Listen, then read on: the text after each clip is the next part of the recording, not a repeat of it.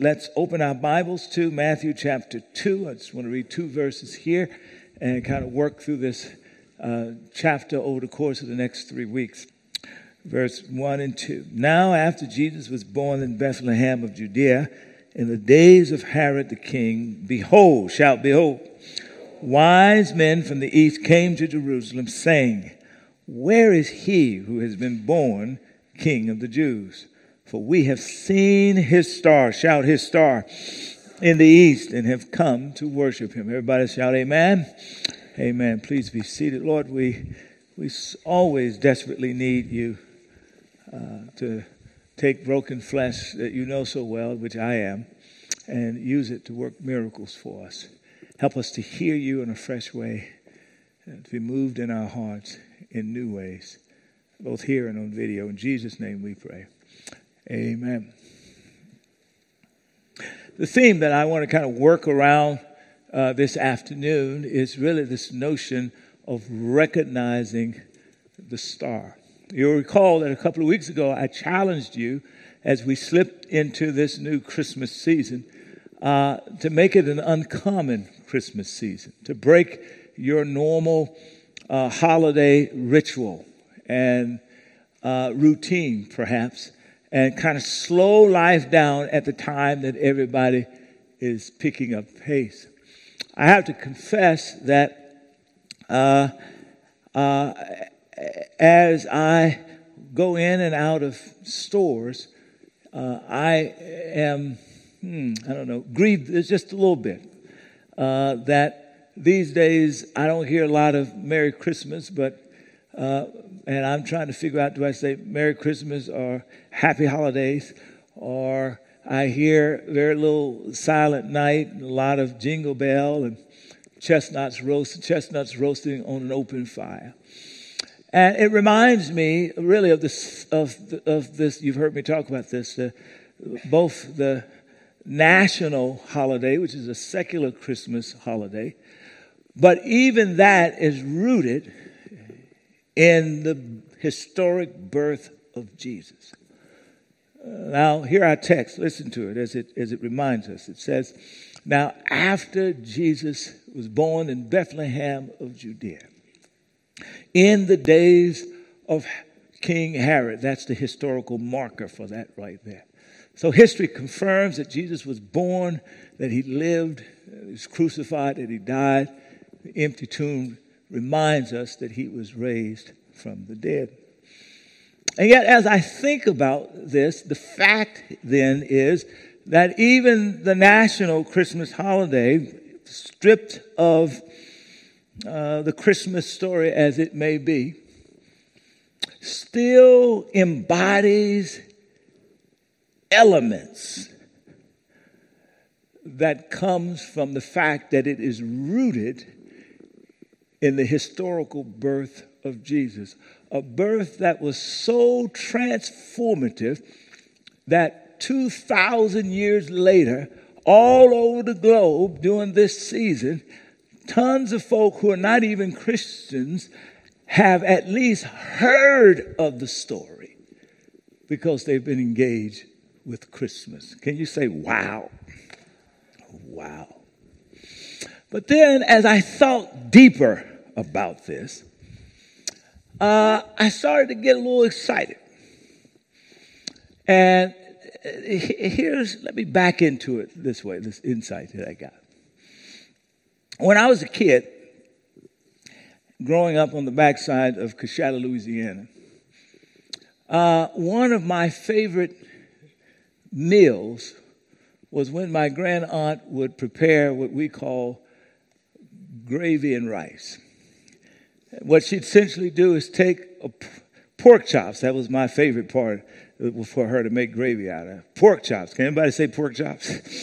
And she would cook that pork chop so well until it would produce an overflow of its own gravy.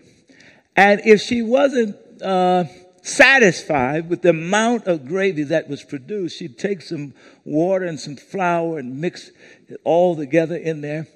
And so I can't tell you how excited I would be when she would put that plate in front of me. There'd be a nice pork chop there. The gravy would be over a nice thing of rice. I mean, ooh, taste and see. And I always ate back in those days. We always had bread with whatever it was that we ate. Rolls or light bread back then. We called it light bread. And ultimately, at the end of the meal, when the bone is bare and the rice is gone and everything is gone, there would ultimately be some residue of the gravy left behind. And the meal was not finished until I took a piece of bread that was left. And we'd call it sopping. Can you say sop? Sopping the gravy. I just sopped that gravy. And what was so great about it was that the gravy was so excellent because elements of the pork chop still remained in the gravy. You listening to what I'm saying? Follow me now. As the years transpired, the folk who raised me got older, and they'd go to the doctor, and the doctor says, you got high blood pressure. So you got high blood pressure. You can't be eating all those pork chops. And so I remember vividly on numerous occasions where my granduncle would say to my grandaunt, I can't have any of the pork chops, he would say. He said, but just put me a little of that gravy on it. Because mixed into that gravy was elements of the pork chop. And it was the elements of the pork chop that made the gravy so rich. As a matter of fact, you couldn't eat the gravy without thanking God for the pork chop. That's why I get excited about National Christmas, even though it is stripped oftentimes of the Christian story, because the national Christmas holiday is now exposed to billions of people, and what they they may not know it, but they are eating the gravy, y'all, that's produced from the pork chop of the historic birth of Jesus. And those elements are mixed right there. And so think about it as we help people to make the connection. Just the next time you see the lights at Christmas in the malls, or the lights in your house, or the lights down the street, just remember that's the gravy, y'all. The pork chop is when Jesus says in the Gospel of John 8, chapter 8, verse 12, I am the light that has come into the world. Anyone who follows me will not walk in darkness. See? And then when you see Christmas trees that are beginning to cut, just remember that if it's true that Jesus is the light that came into the world, then when the Roman soldiers cut down the tree and went to Golgotha Hill and turned that cut down tree into a rugged cross, it must have been true that when they put Jesus on the cross, there must have been the first Christmas tree as the light of the world hung from that tree. And I can hear him say, if I be lifted up, I will draw all people. Shout all people. I'm talking about the pork chop, y'all. The pork chop. Next time you see the exchange of gifts and people in the malls, that's just the gravy. But remember that has elements of the pork chop in John 3:16 when it is declared, here's how much God loves us, that he gave. Can you shout gave? That's the gift, the extravagant gift of his unconditional love. He gave his only, one and only son, that whosoever might believe in him would not perish. Isn't that pork chop good, y'all? See? So, the task that I'm suggesting, watch this, is that for billions of people, because the national holiday contains elements that can only be found in the historic birth of Jesus, for billions of people, the national holiday of Christmas can be the star, if only they recognize it. So it's your task and my task to help people to recognize it. It's just like I walked you through the connection between the lights and the light of the world, the connection between the gifts and he who gave his only begotten son. It is your job to help others on your job, in your house, among your family members. As you move through this season of Christmas, you just need to help them to make the same connections. And it might be that the holiday Christmas could be for them the star, if only you help them recognize it. Can you shout the star? The star. So, second point. Notice how this text goes. Now, after Jesus was born in Jerusalem, in Bethlehem of Judea, in the days of King Herod, behold, everybody shout, behold, wise men came from the east to Jerusalem, saying, where is he born, the King of the Jews? For we have seen his star. You see, they call it his star. Everybody shout, his star. Anything that points to the reality of Jesus is his star. And we have come to worship him.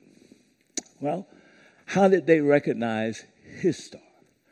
Three quick things that I want to suggest. One, they made the connection between this and that. Two, they got excited about the story that they had heard. And three, they were moved by God. Now, everybody shout, behold. That's how this sentence starts with, behold. When Matthew uses this term, and I picked the New King James Version because it still holds on to the original Greek here. Most of the newer translations assume that this word is implied, so they drop it out. But Matthew uses this intentionally, that whenever he uses the word behold, what he's doing is calling your attention to what he has identified as a God-initiated action.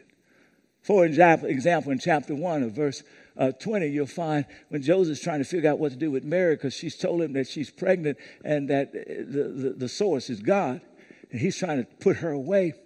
The text starts with these words, behold, an angel appeared to Joseph and said, don't be afraid. This thing is of God. That's a God-initiated action. Or in chapter 2 of Matthew, in verse 9, it says the star came over the house. The star came and stopped over the house where the child was. And it begins with the word, behold, the star came and stopped. That was a God-initiated action. So when he uses this term, behold, he's just saying that God is doing it. God is making it happen, that God is moving it. Well, I just want to thank you all because I'm so proud of you because last weekend you allowed New Beginnings to back into a behold moment. Everybody shout, behold. A God-initiated word. The two schools that we reached out to help, they didn't know who New Beginnings were. They didn't ask us to come help them. They were just quiet heroes doing what they do day in and day out, helping to change the lives of young people, more than 1,000 coming out of poverty and difficult situations. They were just doing what they did. But a God-initiated action, we went to them and said, look, we'd like to be helpful to you. And they began to tell us about how they reached into their own pockets to have to buy school supplies. And as they reached into their own pockets to buy school supplies, they're pulling from their grocery money and their rent money. And so we said, that's all right. We came back here and we asked you to raise up 600 packages of school supplies. And lo and behold, because you just decided that you were going to act like you knew Jesus, you actually brought 1,400 school supplies. And last weekend, we put together bags and bags and packages for them to take to their classroom and to store away in their storage room. That was a behold moment. You have to do that. Come on now, celebrate. And then we said to you, you know, if you're going to act like Jesus during this Be Rich season, you've got to really kind of be generous, right? Because God gave his only begotten son. And so to act like Jesus, we got to actually act like we got to practice being generous. And so we said, look, everybody bring an additional $39.95. And some of you can do more. You should do more. Some of you can't even do $39.95. So do the best that you can do. And we said, here's what we're going to do. We want to raise at least $40,000. We said we're going to give every dime of the way to help these two schools and to help recovery from the fires in the North Bay, and to help an organization that works with women who are head of household, trying to break the poverty cycle in their lives, to help an orphanage that's working with children who have been abused and abandoned, and a school in Guatemala. And so we said, look, we want you to raise $40,000. You got so excited about acting like you knew who Jesus was, until you didn't bring just $40,000. You didn't bring just $50,000. You brought over $60,000 for us to give away. That's a behold moment. I'm proud of you. Amazing. Just amazing. Now put a pin there. Tell the person next to you, put a pin right there. Put a pin right there. Put a pin right there. Listen. The important thing is what we want people to make the connection, to get excited about the story and the sense that God is moving in their midst. We had asked that we said we wanted 600 of you to show up last Sunday. You know, we call church here, we call it church gathering. But most folk on Sunday call it church what? Church service. That the word service gets at what ultimately followers of Jesus ought to be known for, which is service. And this past weekend, I said, we want at least 600 of you to show up for church service at Garfield and at the Santee. And rather than staying home and watching the football game, rather than saying, I've got a Sunday off, more than 700 of you showed up and gave almost 3,000 hours to beautify those two campuses. That is a behold moment. Celebrate that. Here's an example of some of the work that you did. Look, this room right here, we painted this. Actually, y'all did. I can't do this, but y'all did this. Y'all. This room was just a flat out. This is their cafeteria, totally just a gray room. The orchestra from one of the local city orchestras would come in on a weekly basis and teach music to these kids. But they did it in just a bland gray room. But because you showed up with the love of Jesus, that bland gray room was turned into this room. Isn't that incredible? And then watch the next slide. And then we went out and painted the asphalt and brought color and beauty to the asphalt. Next slide. Watch this. And painted murals on the walls that was embedded with inspiring messages for the kids to keep them moving. And then they tell me that this library had tons, hundreds of books on carts throughout, all on the floor. They didn't have the capacity to catalog and get all that done. But you showed up. Look at this. And these people, look, we transformed this library and put everything cataloged, put this down on the floor, put beautiful framed inspiring sayings on the wall. That's a behold moment. Can we celebrate that? That's what you guys was doing. Next. I love this. It's one of my favorite pieces here. We said there were some places we wanted to build some seats, and this particular one wanted to build a seat for the kids ready to sit outside. And so our team lead said to one of our folk, we want to build a square seat.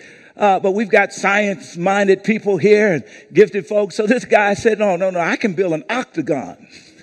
So he built this beautiful octagon seat that generations after generation will sit there and be blessed. Praise God. It's a whole behold moment. Clearing out the roads. This is all trees and weeds, and we brought in a power saw and cleared that out. And what else? Show the next piece. Show the next slide. And then at Santee, they say to the kids, you can become heroes because you can become doctors and firemen and police officers and lawyers. And so we said, let's bring that to life. And we created this mural to remind them every day they walk into the cafeteria who they can become with the help of God. Can we celebrate this? This is what you all done. This is a behold moment. All right, now watch this. Remember, I told you that the wise man recognized the star because they made the connection. What? The connection between a phenomenon that was happening in the sky that I'll get back to in a minute, and the purposes of God embodied in a baby called Jesus. They made the connection. When I got to Garfield, and they introduced me to the principal, wonderful, amazing woman. We talked for a few moments, and then she began to say to me, she says, look, I don't go to church, she says. Because I hadn't asked her anything about church. But she just said, look, she says, and I'm not a church-going person. But she said, but your people, she's talking about y'all, in all of your diversity, your people, she said, they have been so kind. They have been so loving. They have been so incredible until I've said to my team, I got to go see what this church is all about. Shout, making connections. Come on, making connections. She began to make this connection. She said, see, now watch this. I haven't said anything to her about going to church because this is not about manipulation. This is really about, I just wanted her and the kids and the parents and the faculty at these two schools to experience the unvarnished, unconditional love of an almighty God who is for them and with them, and leave it up to them how they interact with God. You know, if God had to attach strings to what he would do in our lives, none of us would be here. Thank God for his grace. Amen. Shout grace. So watch this. So I'm shocked. I mean, I didn't say, are you coming to church? I just showed up, y'all. She's talking to me about church. And then she finally said to me, and then I went home and talked to my husband. She said, he didn't go to church either. She said, but I told him he's kind of suspicious of the church. That's kind of what I gathered from the conversation. I understand. Praise God. And so she said, but I said to him, we have to go and see what this is about. Do you see? God initiated. Come on, do you see an outpouring of generosity, unconditional love that has started to cause people to make the connection between that act and the reality of a God who showed up in someone called Jesus? Now, here's the insight that I want you to get. Watch this. Hopefully, our Be Rich work at these two schools for somebody, watch this, hopefully that work will become a star. That they will recognize, that they will make the connection between that work, come on now, and the love of an all-powerful, redeeming God. All right, here's the second point. Now get this. This is where it get really rich.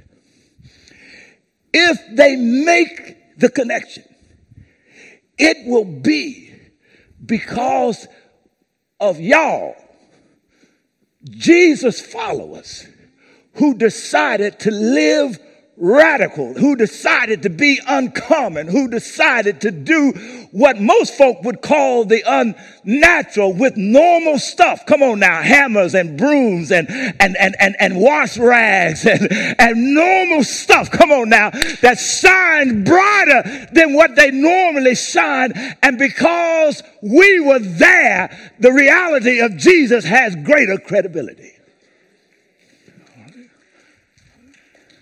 That's what this Christmas thing is supposed to be about. Now, let's talk about these magi's, this wise people real quickly. Number one, watch this. I said they made the connection. They weren't Christians. Matter of fact, before Jesus was born, there were no Christians. The world was as pluralistic and diverse as it is now. They weren't even Jewish. They come from Persia, some religion outside of that. And yet God was at work. See, it was God initiated. See, God knew what he wanted to do at these schools before any of us even thought about this project. Come on, God, it was at work, not just on behalf of those in the schools, but he was at work trying to show us something. At work. And so these folk, what happened? Well, they said, well, what was the star? What was the star? Good question. Scholars and folk who studied said perhaps it was one of three things.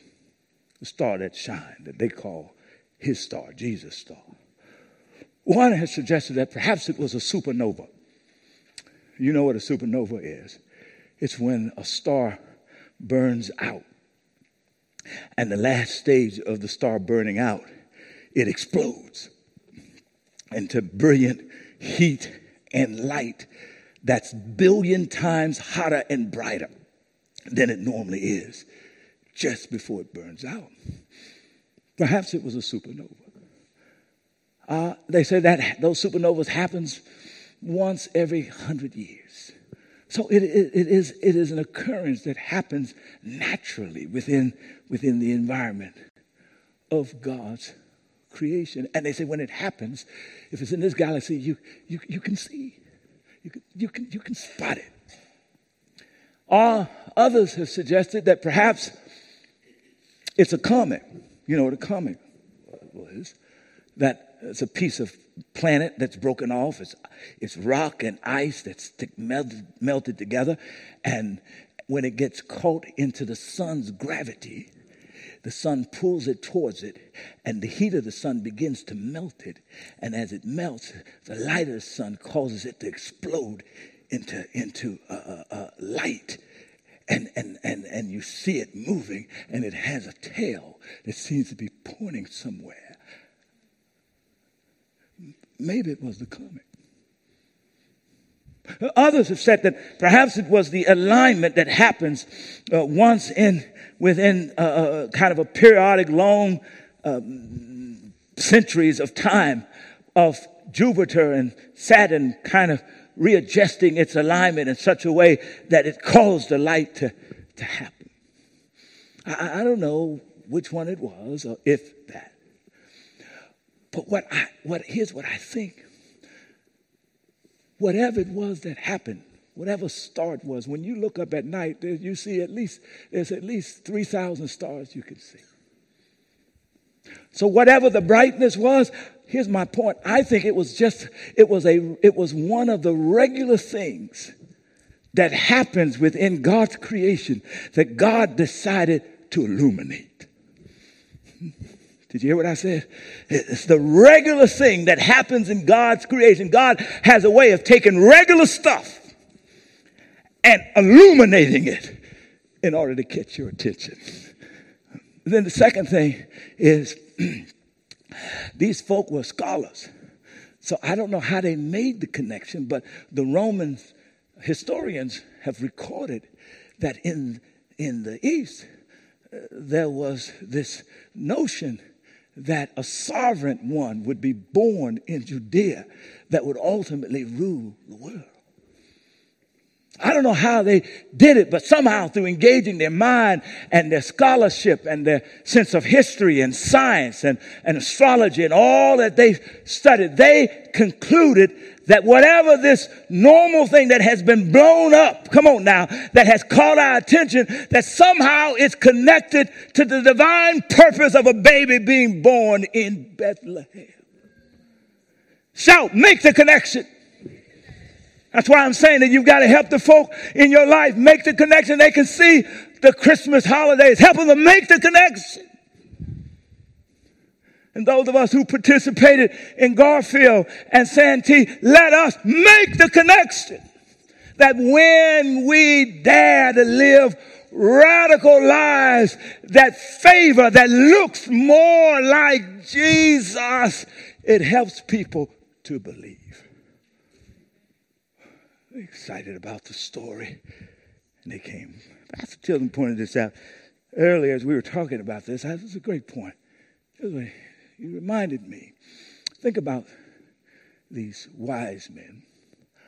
They traveled from the east to Jerusalem. They came to Jerusalem because that was the capital. And they were looking for him born King of the Jews.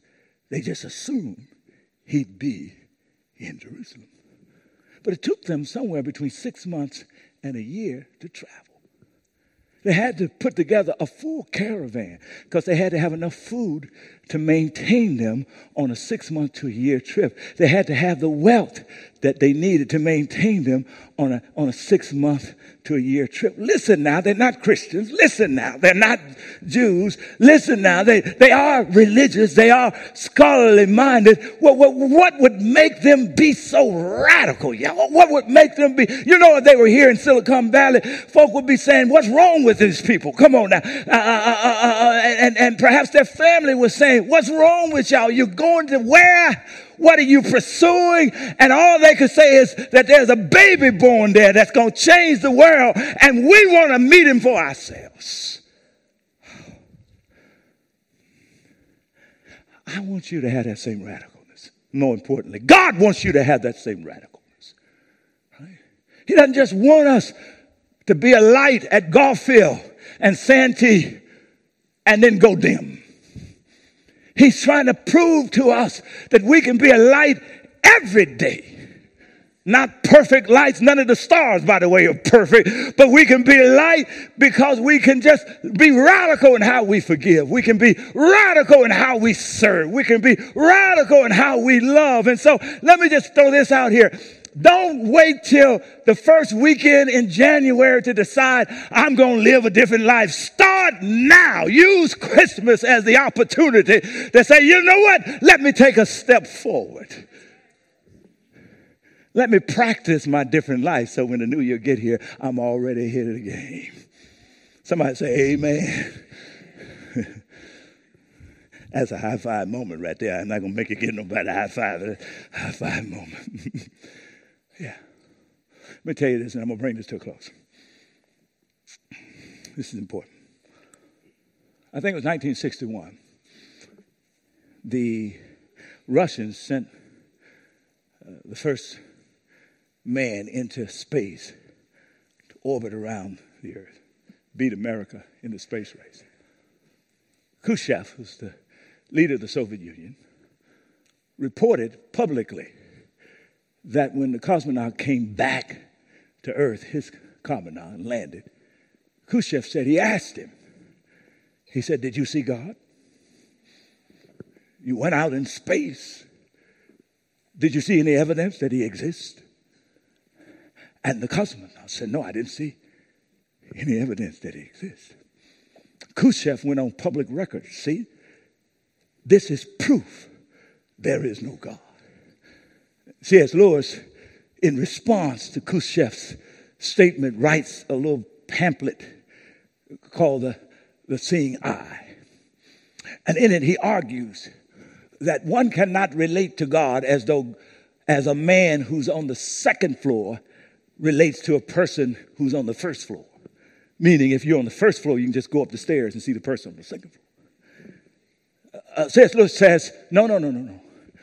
That when one thinks about God, they must think about God in the way that Shakespeare relates to Hamlet. You know, Shakespeare creates in his mind and brings to life the drama Hamlet. And what C.S. Lewis says, that in order for Hamlet to know Shakespeare, he couldn't climb up in the sky to find him. The only way for Hamlet to know Shakespeare, the one who created him, is that Shakespeare would have to write himself into the drama. Y'all listening to me? And have to introduce himself. Come on now. in the drama, the Hamlet. Well, here's the good news of Christmas, y'all. This is what brought the wise men so far and caused them to be so radical.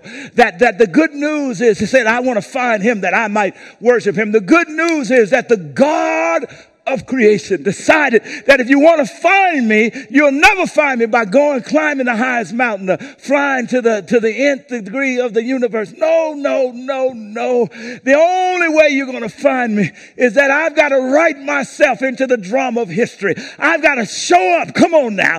Born as a baby in Bethlehem of Judea. I've got to grow up. Come on now. So you can touch me and eat with me and learn from me. And then I'm going to die and conquer death and declare through the whole event, I did it because I love you. Come on now, that I'm for you and that I'm here to redeem you.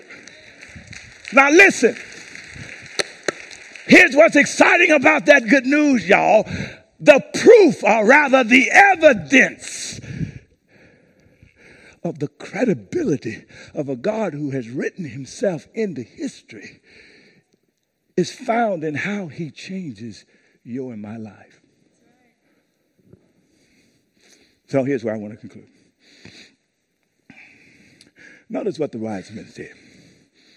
This is what I want you to do for this Christmas, this month. This is how you make it. You've already made it uncommon. You started the first weekend of this Christmas month showing up, acting like you, Jesus, loving generously, giving unconditionally. That's amazing. That's amazing. I want to see, can I push you a little bit here? And here's what they did. Watch it. They